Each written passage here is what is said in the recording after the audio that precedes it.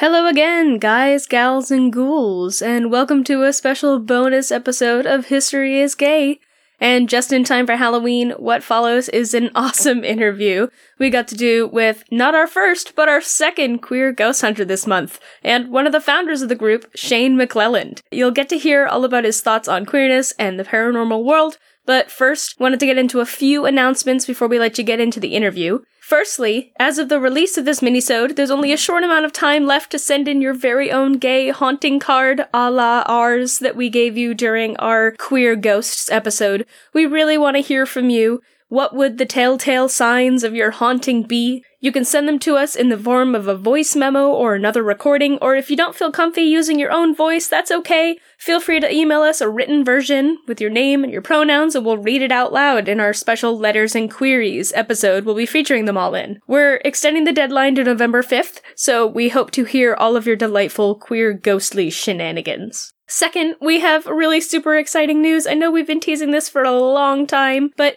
starting November 1st, we're gonna have a whole new line of shirts up on the History is Gay store just in time for holiday shopping. So if you want to tell the world just how geographic and worldly of a queer you are, you can show off with a new land gay, ocean lesbian, or coastal bisexual shirt, all done with amazing, amazing art by a really wonderful friend of the pod, VC Silverman, and these were inspired by our episode on queer erotic literature in the medieval Arab world. So just go to historyisgaypodcast.com and click on shop, and you can wear some really, really awesome clothes. Or maybe get your honey some really awesome, cool queer clothes that rep your favorite podcast in time for the holidays. And now, here's our interview with Shane.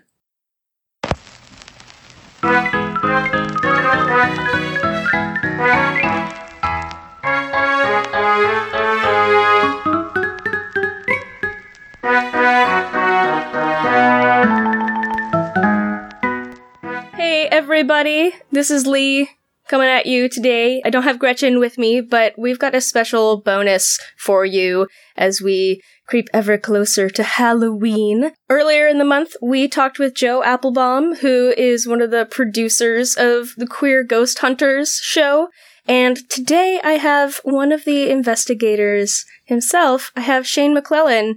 Hello! How are you? Hey, how are you? I'm so happy to have you here. This has been really fun to do going into our spookiest season of the year.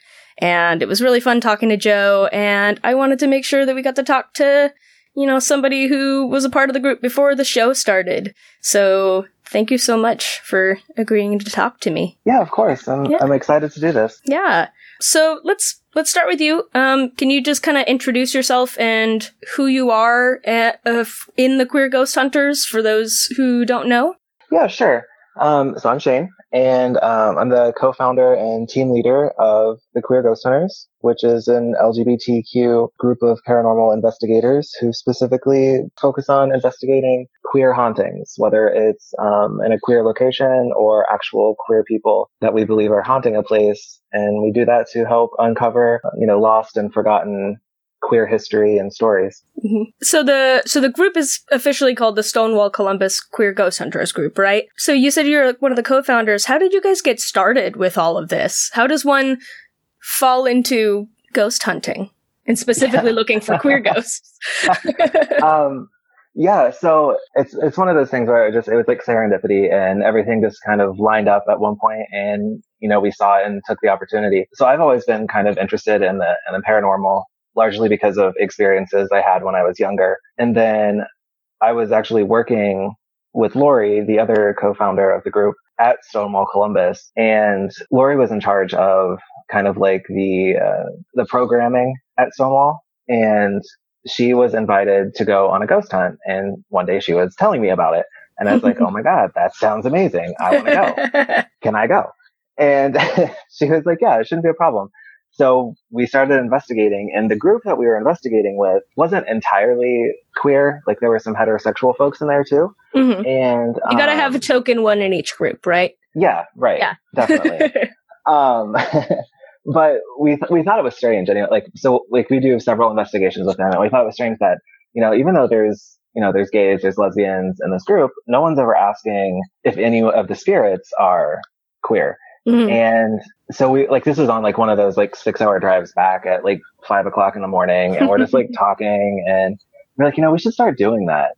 Like, let's make a point to like ask these questions and like look for queer spirits. And so we did. And then like we made contact with someone who was like, hey, I think I'm like a spirit that was like, hey, I think I'm like what you guys are describing. Mhm. And so we turned it into this whole like philosophy, because we realized that, if you're talking to someone from like, let's say 1850, like the language they use to describe themselves as, like loving another man, or like however they're identifying on the spectrum, is going to be different than how we do it now. So exactly. Yeah.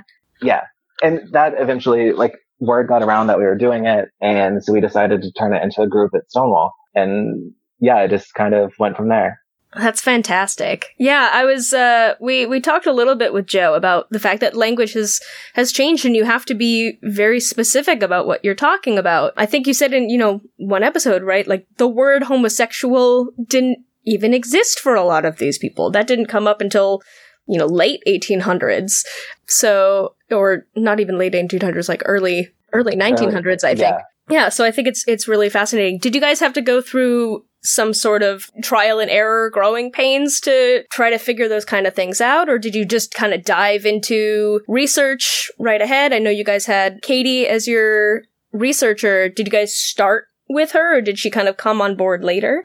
So originally it was really just like Lori and I. Mm-hmm. And then it wasn't until we actually like formed a larger public group that we started meeting folks that we were like, hey, you're pretty cool. Let's have a little like smaller group that does investigations. Because like the actual Stonewall Columbus group, I forget at this point, but it had like 250 people in it. Wow. Yeah, so you can't really like take everyone on an investigation all the time. Yeah, as a result of, or prior to that, I guess, we had through trial and error, like determined that we really needed to kind of have like a game plan of approaching these entities, because otherwise, they're not going to understand what you're saying. Mm-hmm. So we kind of just broke it down, and, instead of saying gay, I'll be like, I'm a man who loves other men, like romantically and sexually. And then, Lori as a lesbian might say, I'm a woman who loves other women romantically and sexually. And we kind of just, go around like how you just break it down into, I guess, what it is rather than a word that is used to tell what it is. Right, exactly. That's wonderful. And it's amazing that you get such responses by having the circle open up and share their own stories. So you said that due to some experiences in your childhood, that's kind of what, had you kind of dive into this. Do you mind telling us what drew you to ghost hunting in the first place, other than Lori just kind of going like, hey, jump on in on this investigation? Yeah. So, growing up, my parents, the house they still live in, is haunted.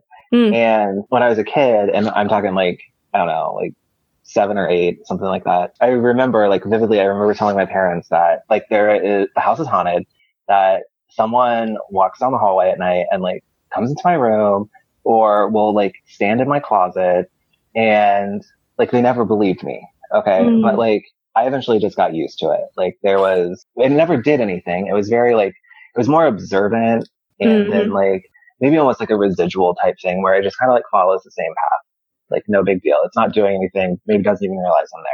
But after I moved out, when I went away to college, it apparently was like, hey, no one's paying attention to me anymore. And as a result, it started, instead of going like into my room, it was going into my parents' room. Oh, no. And then the way the house is structured, like you can kind of see down the hallway from the living room. And my dad was like, sometimes if you're sitting there like watching TV, he's like, you can 100% see a man just like start walking down the hallway. Oh, wow. And anyway, so that just like I always just had that with me. And then, the paranormal shows really started coming out, and like, oh gosh, 2004, 2005 with like Ghost Hunters and then Ghost Inventors. And so I don't know, like I always just enjoyed those, and it just became like a thing I enjoyed, reading about and trying to experience in different places. Very cool. So what was it like to go from just the group kind of doing its thing to having Stu and Joe come into the picture and say, hey, we want to do a docuseries on you?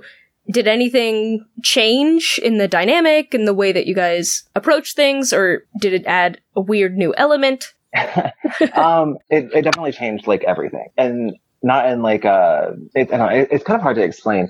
So, normally when you do an investigation, and have you been on an investigation before? I haven't. I have always wanted to go on one, though. Okay, well, we'll have to make that happen then. Yeah, absolutely. So you kind of go in with like a little bit of a plan, and then like people are doing their own thing, or like you're in pairs, or like the group splits in half, whatever's going on, like you're in different areas. But when we started filming it, it became, imperative that we always have someone with a camera with us. So it was like, how many people have cameras, or like, is Stu gonna like want to be like, when we're doing this room for whatever reason, like, does he want to be in there? Or so it became a lot more focused on planning. And then what ended up happening was like, we had to learn how to shoot in the darkness, like how to make sure that we were catching things on camera and everything. So there's a huge learning curve on the very, very first investigation we did with Stu. And I don't know. So like, I think now it's more fluid. Like everyone kind of knows, like, if we're doing something, then we need to be like watching like where the camera is, kind of, so we're not in the way, and make sure that, like, your flashlights are pointed a certain way, and all, just like all of these things. Like at this point, it's just kind of second nature. So that way Stu doesn't have to stop us and be like, hey, we have to like finish what you're doing, but we're going to have to like reshoot the start of this because someone was shining their flashlight at the camera the entire time. And I'm sure the entities are very patient with all of the intricacies of shooting film. It's interesting because it's like, you don't want to like stop talking or interacting with them. So we'll just keep rolling, and then Stu will be like, well, I got like most of that, so like it'll be fine, or he'll be like, I need to get you guys, like walking back up the stairs because of X reason, it's just like, it changed it a little, but like I said, I think we've all kind of figured out how to like work with it, and yeah, so it's more normal now. Awesome. Do you have a favorite entity that you've encountered or place that you've gone on your investigations? Oh gosh. Whether it's been on the show or before they came into the picture. So I think my favorite location is the old Licking County Jail, which is in Ohio, and it's actually not too far from Columbus, fortunately. But there's an entity there. Her name is May, and we did some like quick little videos with May. Like they're on YouTube with the GeoBox, which is this box that like kind of allows for more direct communication with spirits, like theoretically. And yeah, she just has like, I think she had like 3 husbands. They all like mysteriously died. Wow. She eventually gets arrested, and then she commits suicide by setting herself on fire in the jail cell. Like she just has this like, I know, like this like crazy history, but she's always very interactive when you're there. Like she either loves talking to us, or apparently she just loves talking in general. I don't know. Yeah, but she's probably my favorite that I guess basically at this point we get to visit from time to time. Oh, that's really neat. That's fun. So, we talked a little bit about just the way that what you're doing is educating people about lost queer history. What role specifically do you see ghost hunting playing in that process? In like discovering history? Yeah. Yeah. So, this was kind of, after we decided to turn it into a group, this was like at the forefront of our minds, because we're getting to talk to these people who lived, well before our time in most instances. But probably even more importantly is that in order to find places and go to locations where we think there's going to be a queer haunting, we do a ton of research. And this research is all queer focused. Like you're reading it with the intent to find something queer. And, so you start looking for people who are like a confirmed bachelor. Yes. And, or like a woman who, she never got married, but she always had a roommate. And people were very willing to talk about this kind of stuff in newspapers. And it was all read, I'm assuming, kind of like tongue in cheek. Like everyone in town knows exactly what you're saying, and we just don't talk about it. But like, that's the only way that history got recorded, because, it's not like these people were writing books or anything, but it gives you a really, unique insight into kind of what life was like for queer people during those times. And there's, the more you look for it, the more you find that queer people have just always existed, and that we've just ripped their page out of the history books. Exactly. Yeah. Literally been systematically erased. Yeah, we've discovered so much, and, that's one of the reasons why we're doing this thing. This started out as just like a silly project. And then the responses that we've gotten from people who have been able to, through hearing some of these stories, just feel a tie to the community in a way that they never had before, knowing kind of where we've been, where we've come from as a connected group of people, no matter where you are in the world. And I think that's so special. And what I love about what you guys are doing is that you're also just finding, you know, we talked about this a little bit with Joe, but you're finding just normal everyday people who are having queer lives and queer experiences without having to be, you know, like, we're gonna talk to the ghost of Abraham Lincoln and see what friendship, his confirmed bachelorness was all about. Like, so yeah, I really appreciate that. Do you have, in the first season, you told the story of the Marymount Pilgrim colony? Which I loved. That was so much fun. For those of you who haven't seen it, please go watch that episode. It's really fun to see everybody running around in costumes and doing silly reenactments. But do you have any other favorite queer stories from history? Either things that you've discovered while doing investigations or just things that have come up in your own interest? Gosh, it's funny. We ended up doing like that whole thing with Marymount because I was like obsessed with it after I read about it.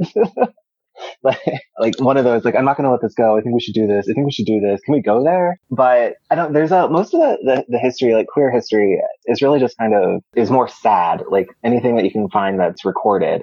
So I don't know if there's something else out there that's like really unknown that I think is like overly noteworthy. In terms of a place I would want to go, I want to go to the Upstairs Lounge in New Orleans. But that's not really like, I feel like that's actually getting a lot more attention now than it did a few years ago. And I don't know, I still want to go to like the Lizzie Borden house. Yes. We just did an episode about Lizzie Borden. Yeah.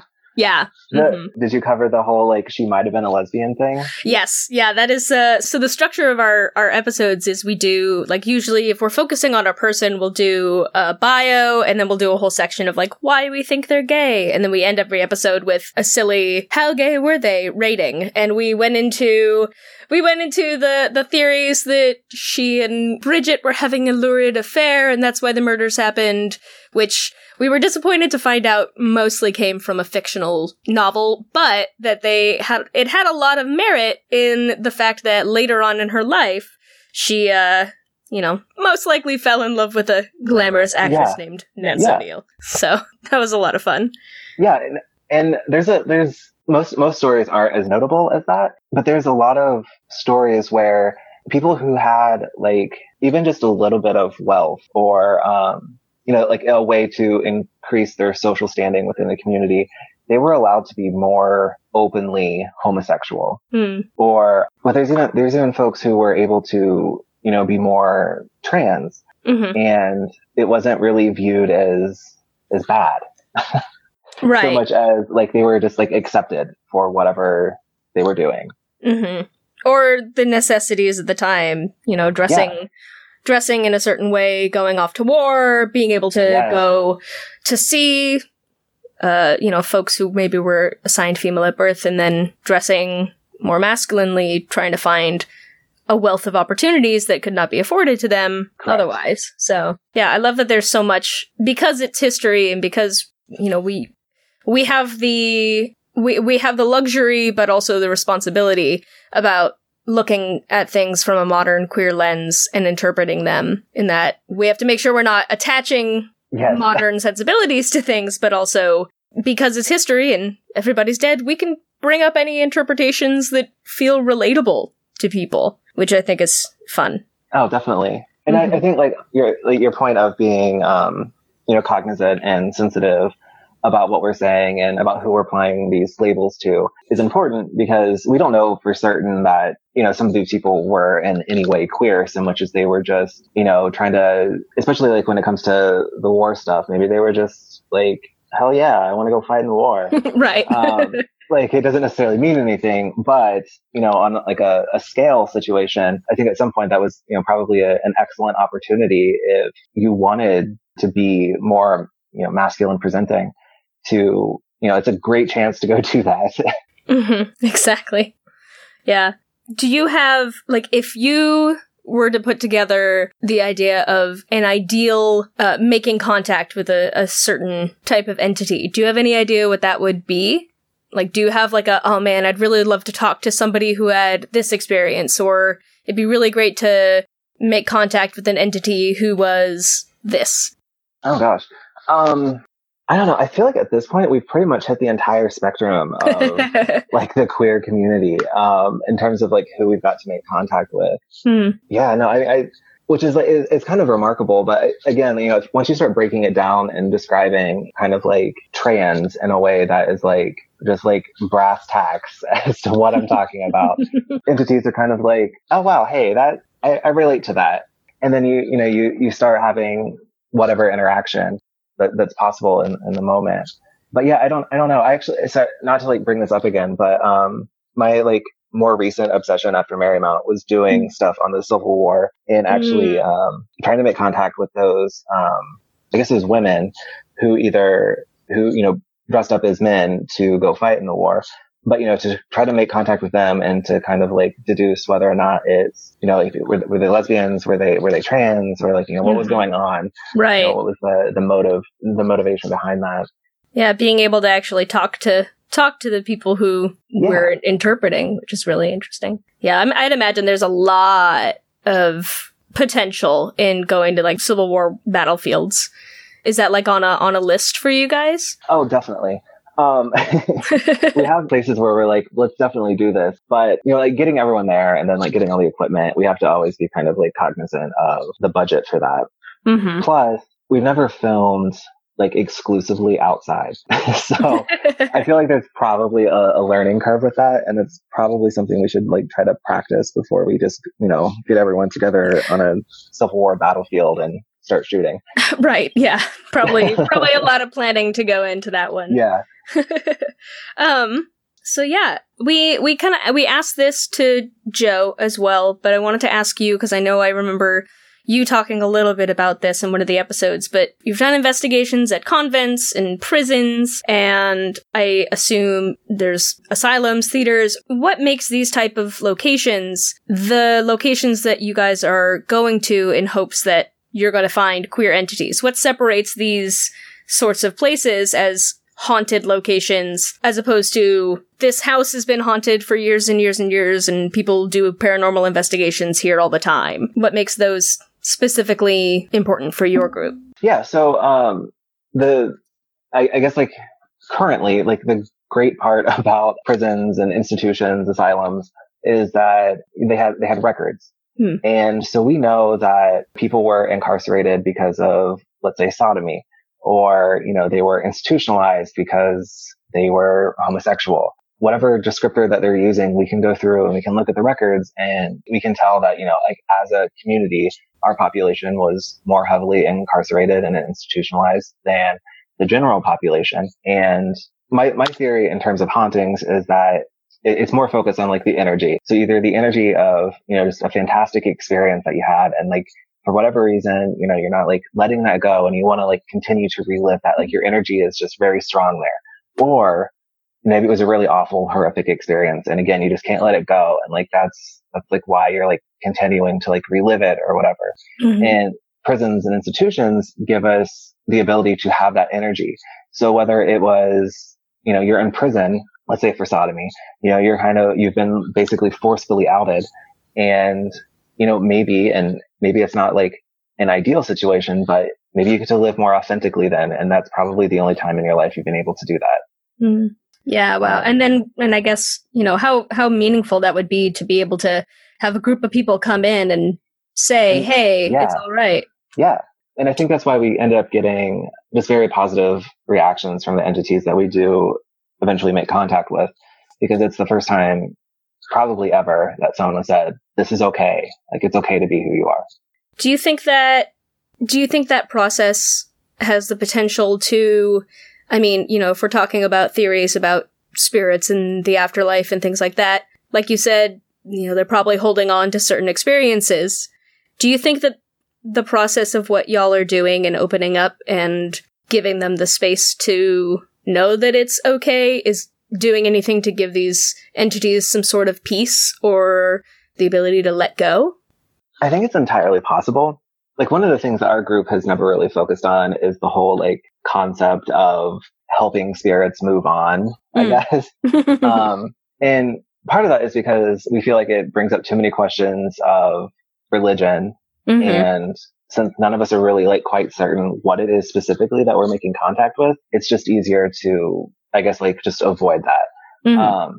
But yeah, no, I think if someone was here haunting a place, like specifically because of what happened to them in regards to, you know, their sexuality or their gender, that we would definitely, I guess, like at the end of the day, be giving them some type of closure to that situation, to let them, you know, letting them know that it's okay and that, you know, like the world is completely different than probably anything they could even remotely imagine. So yeah. That's fun. Yeah, that's good. I mean, just looking at the experience that Madeline had in following y'all back in the car. Right. Like, oh my God, what's going on? What is all of this? I'm intrigued but overwhelmed. Take me back to the convent. That's fun. I just kind of wanted to end things with a fun little question of like, do you have a favorite ghost story to tell, or from growing up, other than your own experiences of growing up in a haunted house?